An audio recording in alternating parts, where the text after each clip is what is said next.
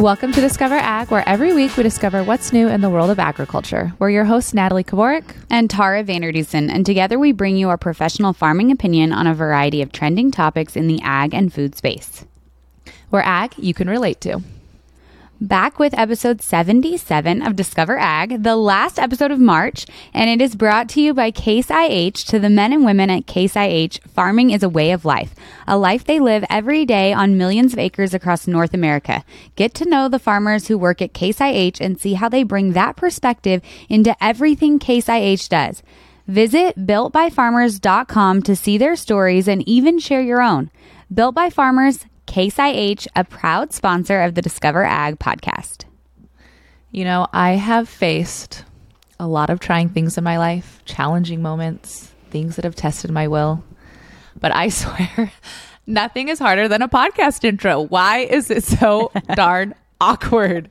It is so hard. I feel like once it gets going, it's fine. But just like kicking it off, whoo, those nerves, they're real. We're going to be the podcast that everyone's like, just give them their 1 minute to the intro. It gets really good. We promise the meat of the episode is there. Their intros are awkward. That'll be our just get through tag. Get through it, people. Get through the first 30 seconds and you'll be fine. So I saw something really cool on Twitter that I want to talk about. Of course, it was Twitter. I know, my vice. I tweeted this weekend, by the way. I commented, I think I said, well, look who's tweeting. Go ahead. So it was about Loretta Lynn being a promoter of soil conservation. So the NRCS account actually tweeted an old radio ad commercial she did on soil conservation. And I'll be darned if I just didn't love it. I feel like I love that country western singers, typically, that's like a generalization, but I love that they like are bringing awareness to agriculture. Like I feel like they're the only ones out there doing the work like that. And so thank you, Loretta Lynn, for caring about our soils. Rest in peace. But yeah, I agree. Actually, when I was at the American Rodeo and Cody Johnson was the performer, he actually gave a really great shout out. I didn't realize he's I don't know the level of production acts he's involved into, but he was talking about like calving season, and I felt like his terminology and verbiage was very indicative that he's like involved in agriculture beyond just like the country lifestyle and the songs. But it got me thinking, this article, well, a couple things. First off, listening to the ad, I feel like it made me realize that the rudimentary things about certain, I guess, areas of agriculture are the same, right? So the things that Loretta Lynn was talking about in that commercial, I'm not sure the year of it, but it was about soil health, obviously, and some of the things were exactly the same. It was like promoting cover crops. It was, rotating your crops. It was basic things that I feel like we're still educating and promoting and encouraging today.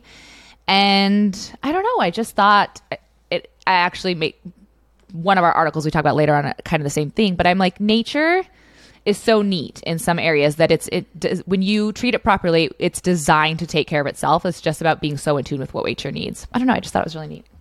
I would love to know what year it was produced, just about soil health and cover crops. But I agree, like the foundation of what we care about in ag has never changed. Like I think it kind of goes to why like sometimes I feel like farmers are like, oh, we're talking about sustainability. Like funny, we've kind of been talking about that for hundreds of years. And it goes like Loretta Lynn was talking about that in the 60s. Why are we still talking? Have we not solved this problem yet? The other rabbit hole it led me down though. Yeah.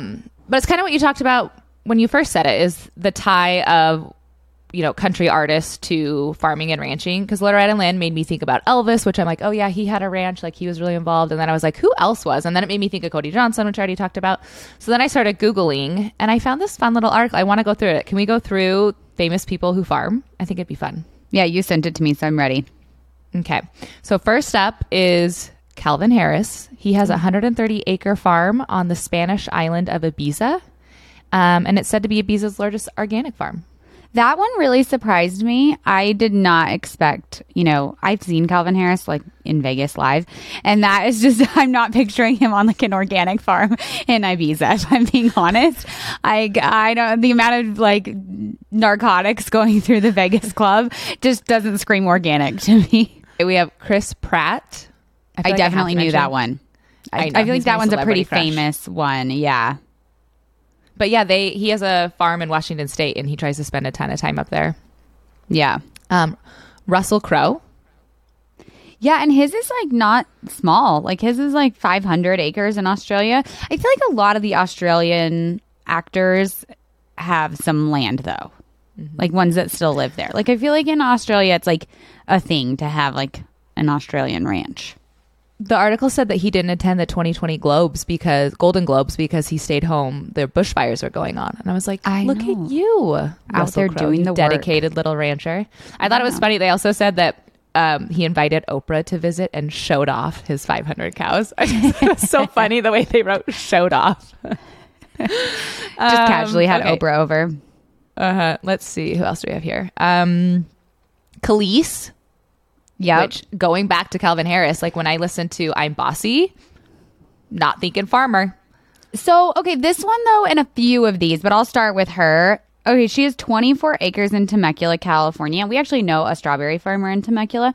But some of these, I wish they had said like it's a hobby farm or it's like, I feel like there's a lot of places in California. Like Daniel has an uncle who has a few acres and they like have olives, but like they don't they're not farmers. Like they have like someone comes in and manages the olives. They turn it into like a couple bottles of olive oil. We usually get one for Christmas. Like I love it, don't get me wrong, but I'm just like, I think that's a little different than like I wish they had clarified kind of like, I think it just gave people, if you were reading this, you'd be like, oh my gosh, like I can farm with one of them. It was like 5 acres. I was like, that's like, I'm not saying that's like not land, but I also don't think that's like commercial farming. Like I think there's a difference. 100%. But I think in the minds of consumers reading this article, I don't know if they know care. that it mattered. I know, and I think that's. But I was like, but this is leading to like, not a good understanding of agriculture. That's interesting. I think we have different viewpoints on this. Okay, let's keep going. I think it's making farming cool again. Yeah, but I think there's the romanticized version of farming, and then there's also like what it actually takes to farm. Like you're not feeding people on your 5-acre hobby farm, Mr. Celebrity. Like that's where I think it leads to a problem. It's funny you say that because the one about Mark Ruffalo, he is a 50-acre ranch in upstate New York, and what they wrote is it includes a vegetable garden, a barn, and he's been known to grow strawberries. Like, right? Okay, exactly. Like he has a garden. Like that is not a farm. Like I'm just that is exactly my point. I know, but go ahead.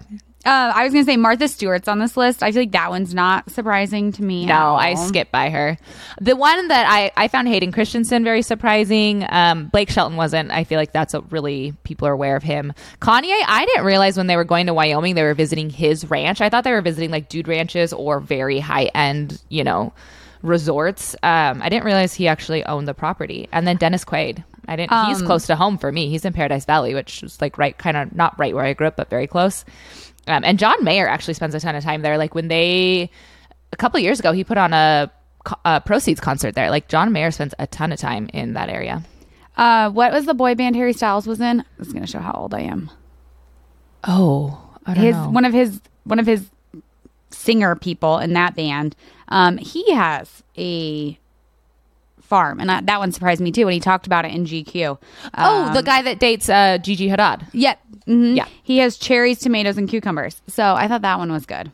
Maybe they came up with the song "Watermelon" on his farm. I think that song is about something else, Natalie, but we will have to talk about that on a different episode. We are a PG podcast. Oh man. So anyway, it's a really funny list. We should share it to discover stories. Lots of fun. There's lots of things in there. Well, thank you for enlightening me, apparently, and as well as letting us enlighten our audience, too. All right. We've got some big topics. I know. Let us know what they are. Maybe we should get down to business, huh? Yeah. Okay, the top 3 trending topics this week in the ag and food space that you need to know are, number 1, the Biden administration pledges $25 million to bring bison back to tribal lands. This one, the person who's pushing this is actually Secretary Deb Haaland, and she was from New Mexico. Biden selected her from New Mexico. She was one of our representatives or senators.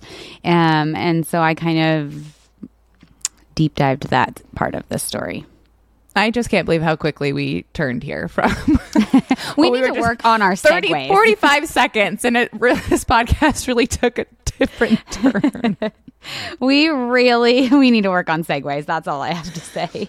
My note I wrote down for this was Bison's back. All right. Because that's all I can think of when I see bring Bison back. I don't know why. I was thinking this morning how we need some fun jingles. Like, I wish one of us could sing and like jingle into things, but I cannot sing, so I will not do that. Moving in a non-jingle way to the next topic. California crops lost after floods. How much of the U.S. will feel the shortage? I'm going to be coming in hot with lots of facts and statistics. This one I think is going to be the bulk of, we need to give time. There's a lot to cover on this. I have a lot to say about Bison's back all right. So it's just going to be a longer episode. You guys settle in, get comfy, get cozy. Keep driving. I don't know, make a couple extra loops, do whatever you need to do to keep it on. Our third one is PepsiCo commits $216 million for regenerative agriculture projects. Yeah, our friend, the chief sustainability officer for Pepsi, Jim Andrews, was quoted in this, and we had dinner with him once. I say friend, like very sarcastically, but listen, we know him. Marshmallows. We are roasted, not grilled. We roasted marshmallows. We are lifelong friends. I actually hope he's not tuning in because I'm going to slam this article. I don't know why, but I have problems with it. I do not. So we are gonna disagree. This is going to be an episode of us arguing. I know, lots of fun stuff coming up, you guys. You know what else is fun? Our giveaway. We do this every single month to say thank you for tuning in and sharing the podcast. If you are a new listener, first off, hello, welcome. We're so happy you're here. But second, we want you to know that every single month we pick one person who has shared the Discover Pod to social channels or left us a review, and we send you a goodie bag. So as you're listening today, this is your reminder, you guys. Share as you listen. Sharing is caring. All right, diving into article number 1. Title, Biden administration pledges $25 million to bring bison back to tribal lands.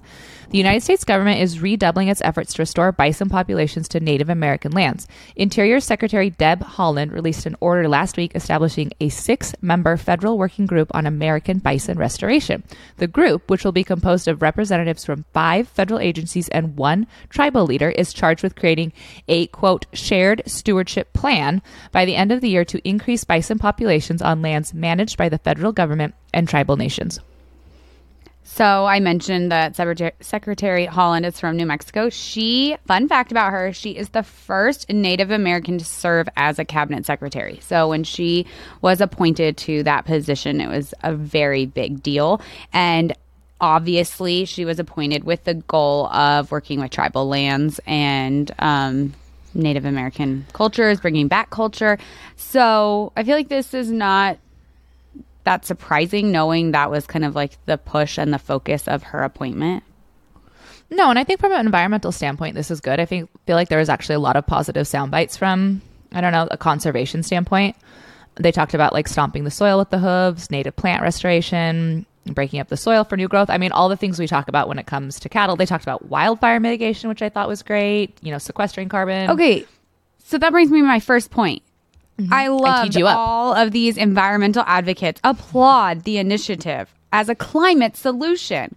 That cattle stomping, blah, blah, blah. All the things you just listed are climate solutions. I'm like sitting there like, wait, am I crazy? Do we not hear from climate activists all the time that like cattle are destroying the planet? I'm like, but all the things we've been telling you that cattle do a great job of, now you're saying bison also do a great job of that. So like, which is it? Like, yeah, flag on the play. Yes. Sure. What is that Legally Blonde quote? It was like, am I stepping on glue here? Or did we not get into the same college? Like, that's what I think. Like, have we not been saying the same thing? So I think that brings up an interesting point because you're right. The first part of the article praises, again, really great sound bites to introduce people to the idea of how these ruminants can play a role in the environment, how they're needed, how they're part of the cycle, part of the ecosystem. Again, everything we preach and say. And then they'll end it like I pulled out a quote that said, since the history is intertwined with the prairies, ecologists view their reintroduction as key to restoring the country's grassland, an estimated half of which has already been lost to cattle crops and development. Like they in the same sentence, they pitted bison against cattle in it. But I think it begs the question, are we, which is such a sad standpoint for us to be in, but do we just be happy that we're bringing drawness and attention to, is it like our Trojan horse where we can slip, things like this in, get people aware of it, talking about it, understanding it, and then like connect the dots later for them? Or do we sit here and be a little annoyed with like a bad taste in our mouth? So I think it's going to be fine until it's not. I feel like at some point there's going to be a switch that's flipped, and they're going to be like, oh, we reintroduced bison, the population is thriving, and then it will be, oh my goodness, what is the carbon footprint of bison? Because I saw another article about moose in Norway and how large their carbon footprint was. And I was like, are we seriously talking about the carbon footprint of like moose? And I was like, I just felt like it was the writing on the wall for bison one day. Like in 20 years from now, when our bison population is hopefully thriving, like people are going to be like, wait, what's the carbon footprint of a bison? Which I'm sure it's a lot considering how big they are. Yeah, we were actually going to cover moose first as the topic of contention, or like as a point here.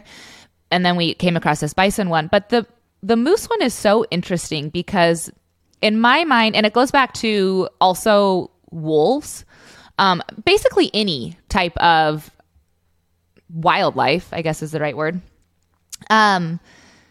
I feel like we're trying to play God. Like wolves have literally, I'm listening to the most fascinating podcast right now about kind of just the history, basically the evolution of how we went from where we were to where we are now, and delisting and relisting wolves. And they have been delisted and relisted so many times. It's like, okay, things are good. Okay, now things are bad. Okay, things are good. And now they're bad. And it's just like, what's that Michael Scott quote when he's like, snip, snap, snip, snap. And he's like, we're just going back and forth because what's the magic number? Where do we draw the line? And it's what you were just getting at with bison. It's like, what's the magic number of reinstating this population before it becomes a problem? Because it will be a problem. I actually know, I was finding a ton of articles just because I loved this. I don't know if it's because where I grew up or what, but like this whole topic is really fascinating to me.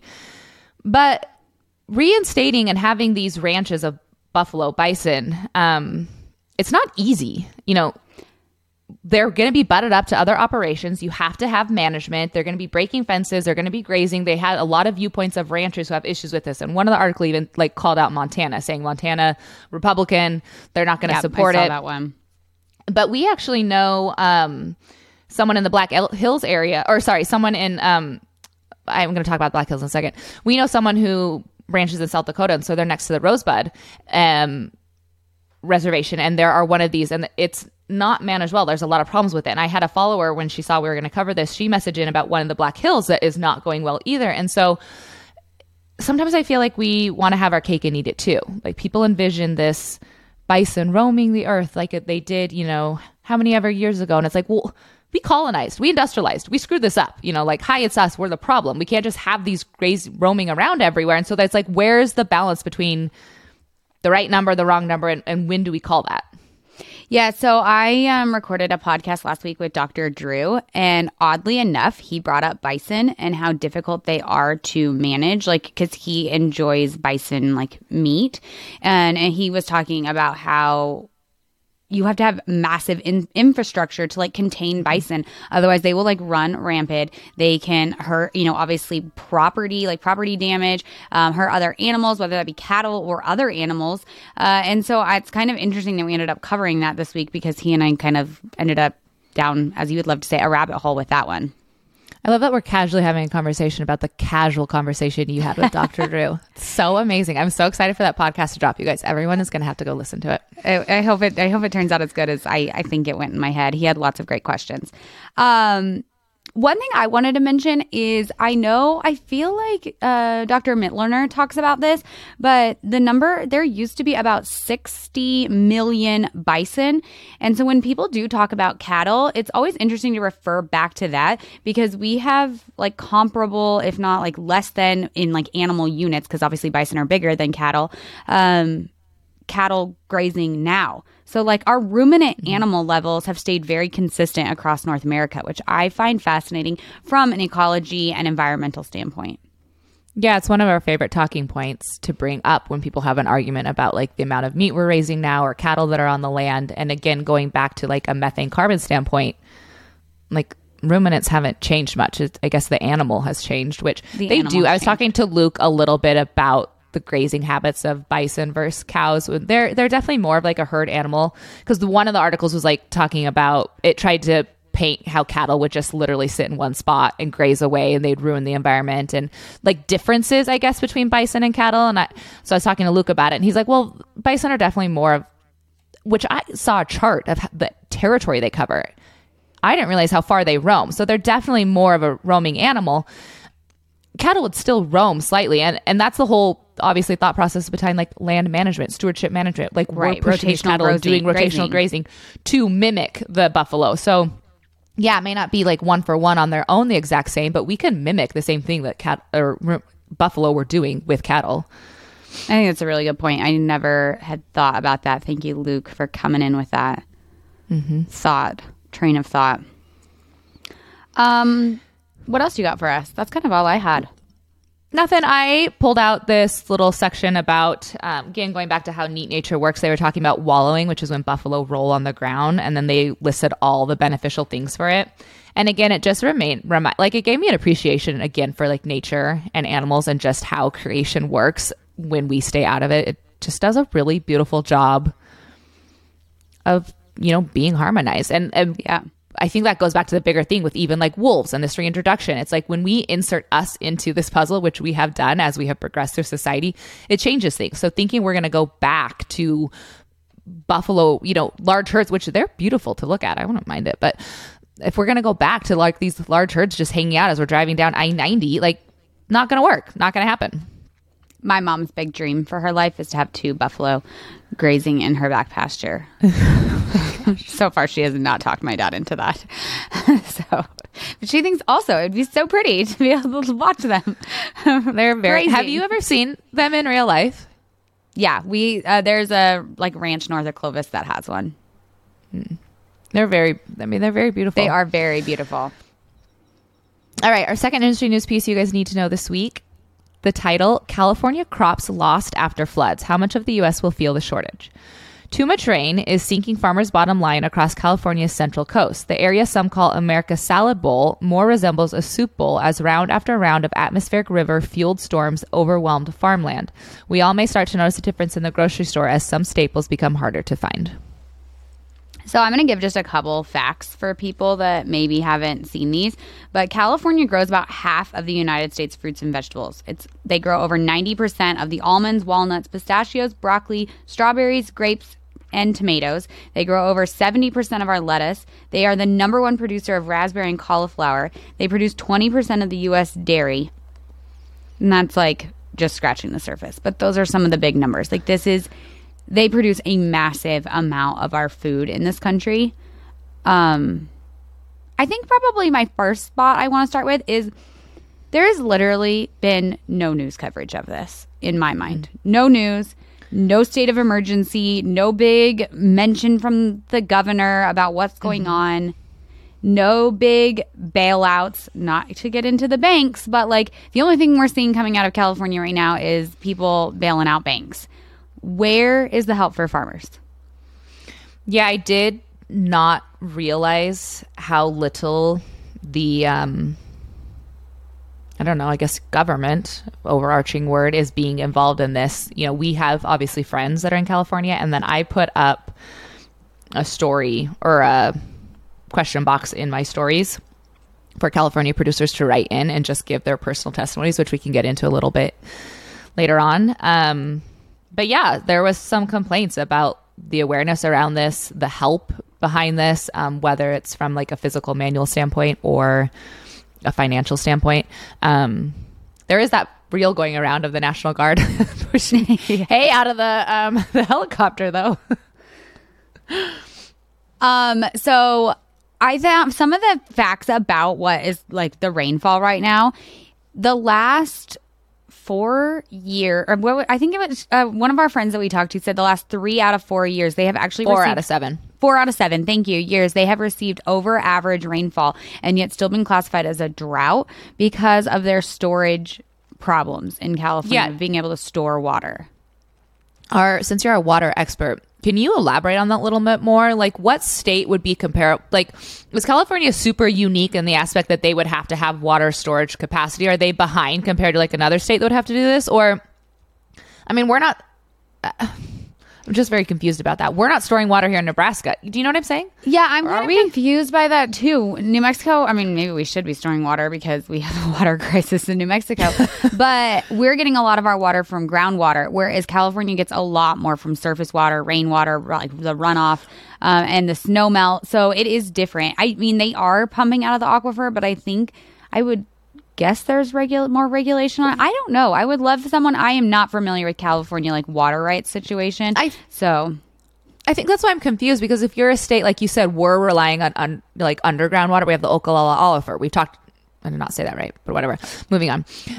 We've talked about that before, about how we're pulling from that. Yeah. But so if a state can't, you think they would understand the importance of having the water capacity? Like, you think that this infrastructure would be built there from a long time ago. Like, I don't understand why we're dealing with this now. And I'm sure every California producer is like, preaching to the choir now. Yeah.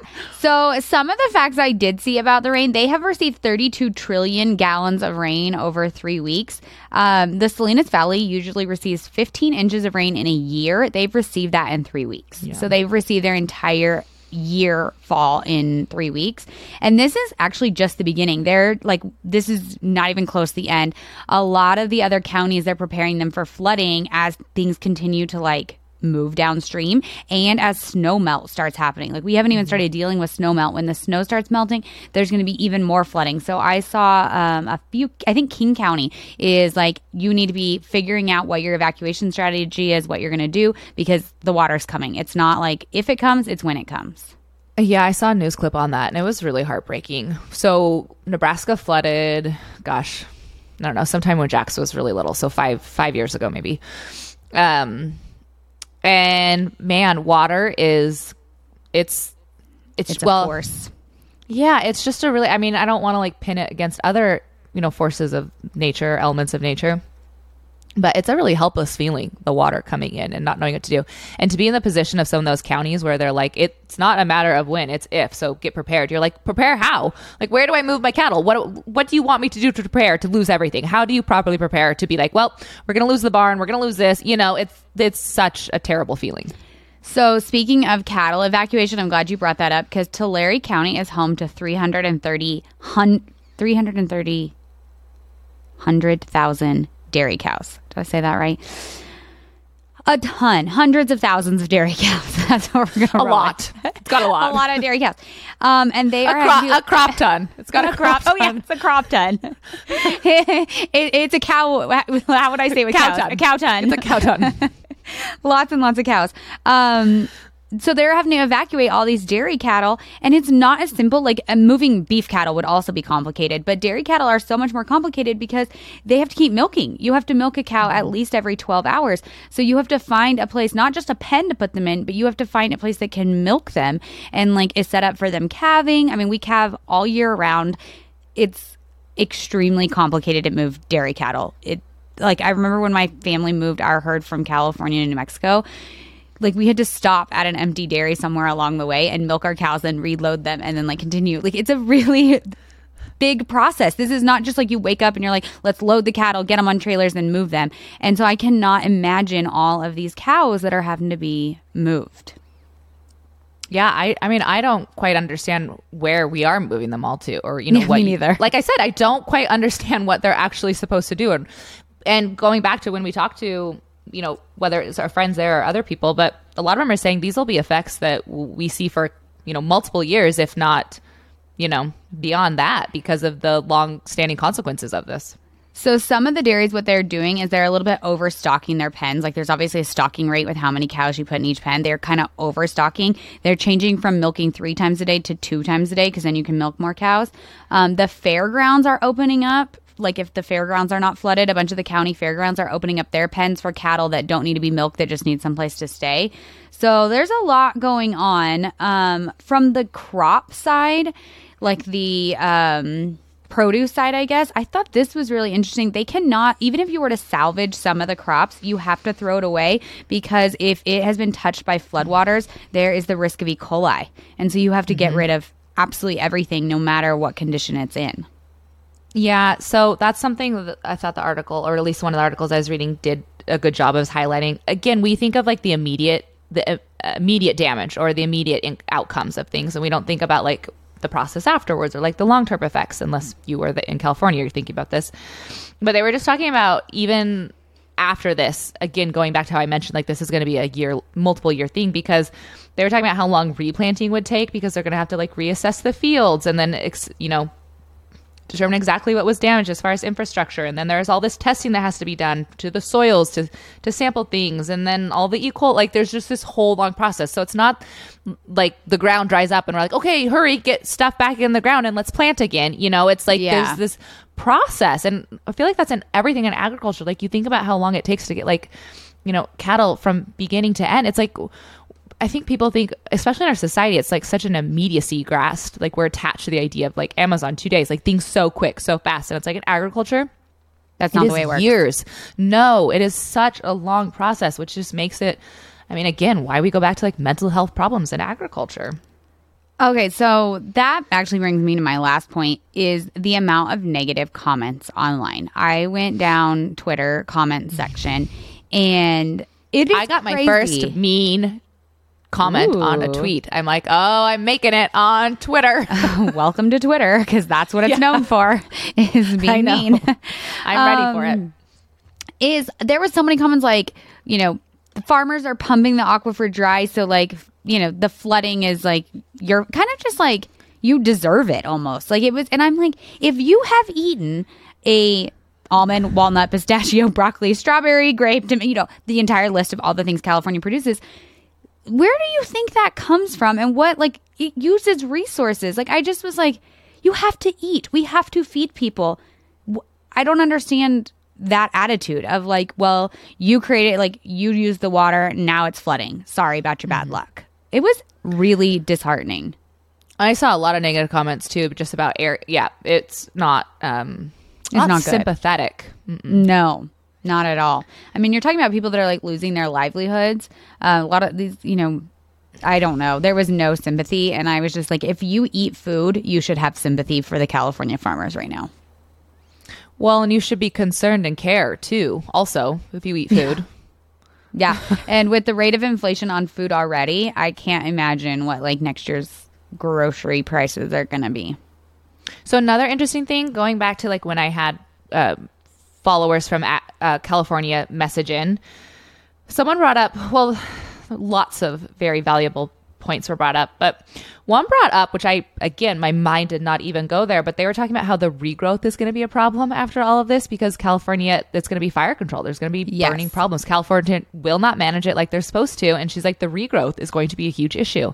And I was like, oh, man. So they're going to have a super bloom coming up. It's like kind of already happening. The super bloom has started. So it is going to be gorgeous to go visit California for a while if you're not in the, underwater.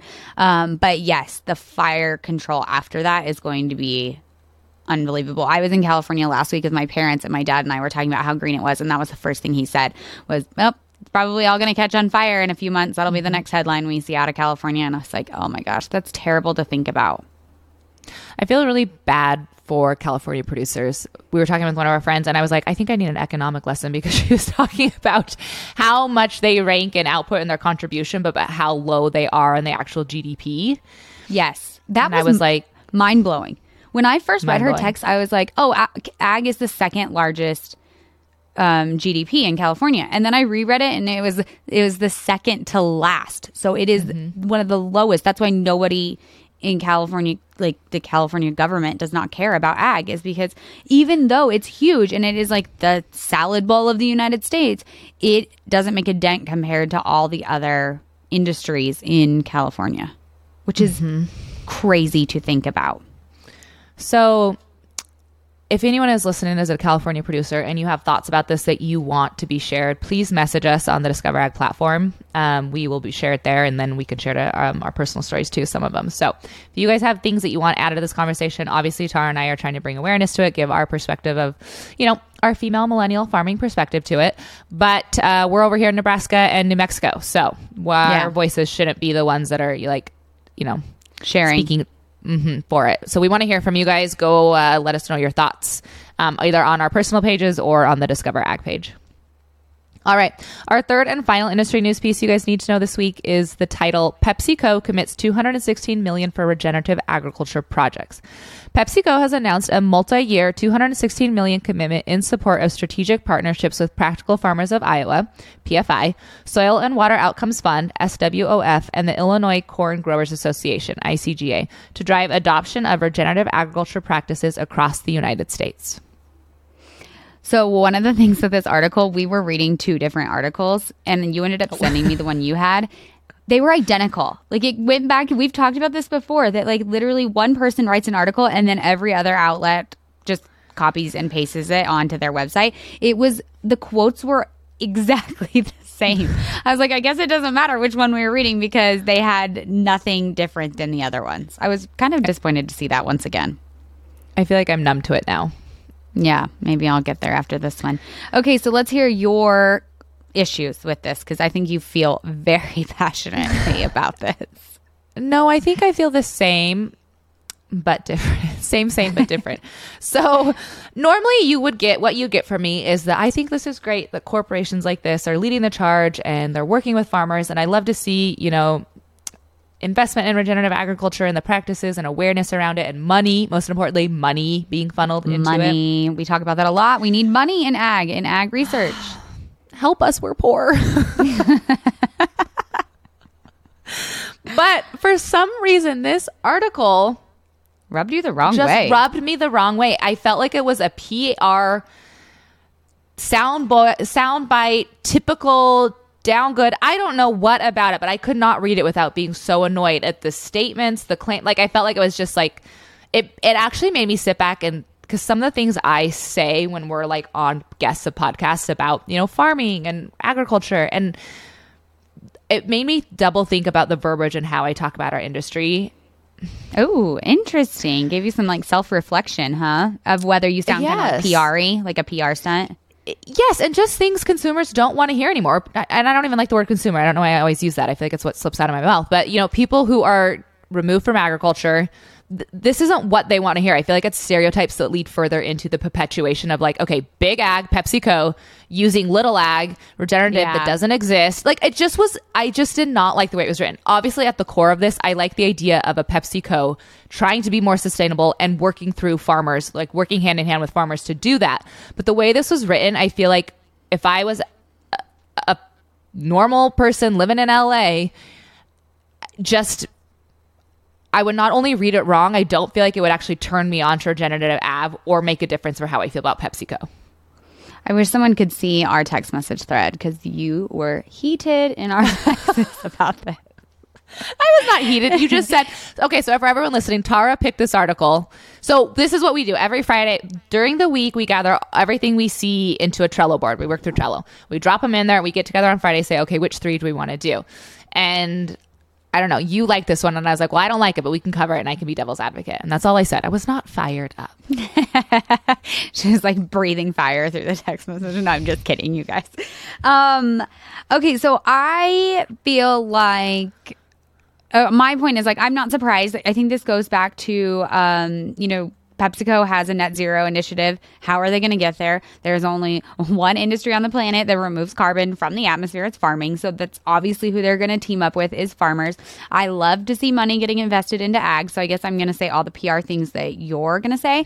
But one of the things that I am a big stand for is I believe in keeping carbon credits in the food supply chain. And PepsiCo would be doing that. We wouldn't be selling our carbon credits to like an airlines. So I like that piece of it. Some things that I thought were interesting about PepsiCo. PepsiCo is the largest food and beverage company in the U.S. and it is the second largest beverage company in the world. That I mean, I think I knew that, but still hearing like even worldwide, like this is a massive company. It almost made me wonder, could they be doing more? Like I don't want to like say that. Like I don't want to be the the guy like with the offering plate that like shakes it in front of the people that should be like having a larger offering. But like that's that's kind of what I had in my mind was like, hey PepsiCo, like woo, 200 million. Like, but at the same time, I'm glad to see it. I don't know. I guess I don't want to be like beggars can't be choosers, but I want to see money invested in ag, so I'm happy about it. But I agree with you. This is a PR stunt to make Pepsi look less bad. Like, oh, we're working with, these little regenerative farms. Like, I feel like that was the attitude of it. So at its core, I don't know that it was like in the right place, but I hope that the ag people they're working with benefit from it. Well, I think they paired with. So those are also some of my feelings come into it. I do feel like it's a little bit of greenwashing and people are aware of this, right? Like, I don't know how PepsiCo isn't aware of this. I think they are. They just don't care. But it's like, I feel like they're just rewrapping, reframing. They just always like kind of put out a new little present to pacify people. Totally. And I feel like this is the newest one. And back to your statement, again, I am always shocked when I see it in writing. Yes, I know how big PepsiCo is, but when you see the second largest behind Nestle, okay, and the revenue they bring in, I do feel like it's like just a little pat on, again, going back to how important agriculture is. I feel like team up with us, like actually team up with us, do something, put some actual money into this, make a difference. Like think about all the plastic PepsiCo is putting into the environment. Like want to talk about carbon footprints, okay? Like PepsiCo either like get on and do something about this or stop making Pepsi. It would be a better world if we just didn't have your plastic and your pop anyway, So it's like, I feel like just stop pacifying us and using us, Don't I feel take like away you're my using Coke. ag. I know. I'm like a non-pop drinker, so I can easily say that. But it's like put your big boy pants on and stop. I don't know. I just feel like I almost feel like we're their toy a little bit, Yeah. It's like, we don't want to like super invest into you and be involved with you and do all these things with you, but we know you're important enough that we'll kind of just like dangle you this little carrot. And we take it because we need it because no one else will give us money. Do you want to get even madder? All right, here we go. You mentioned Nestle is the largest food and beverage company in the world. Whenever dairy announced we were going to be net zero, they did this huge initiative and like we are teaming up with dairy to help them reach to that goal and we are giving them $10 million.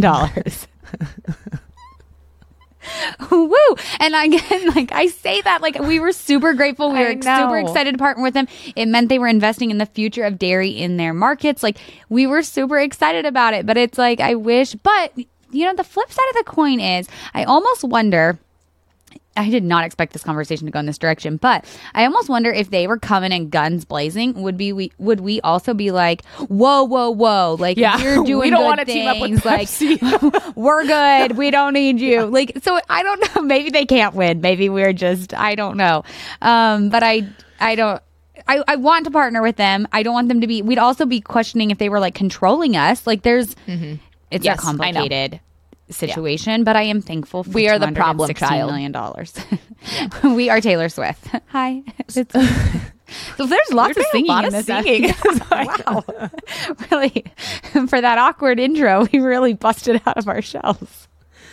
So I'm trying to find my last note I want to bring up because I thought one of the articles that I was reading I don't know, I've never thought about this before. And again, how no one's kind of talking about it, but they were talking about let me see if I can find the percentage. They were talking about how much, a lot of the damage is already coming from carbon in the air.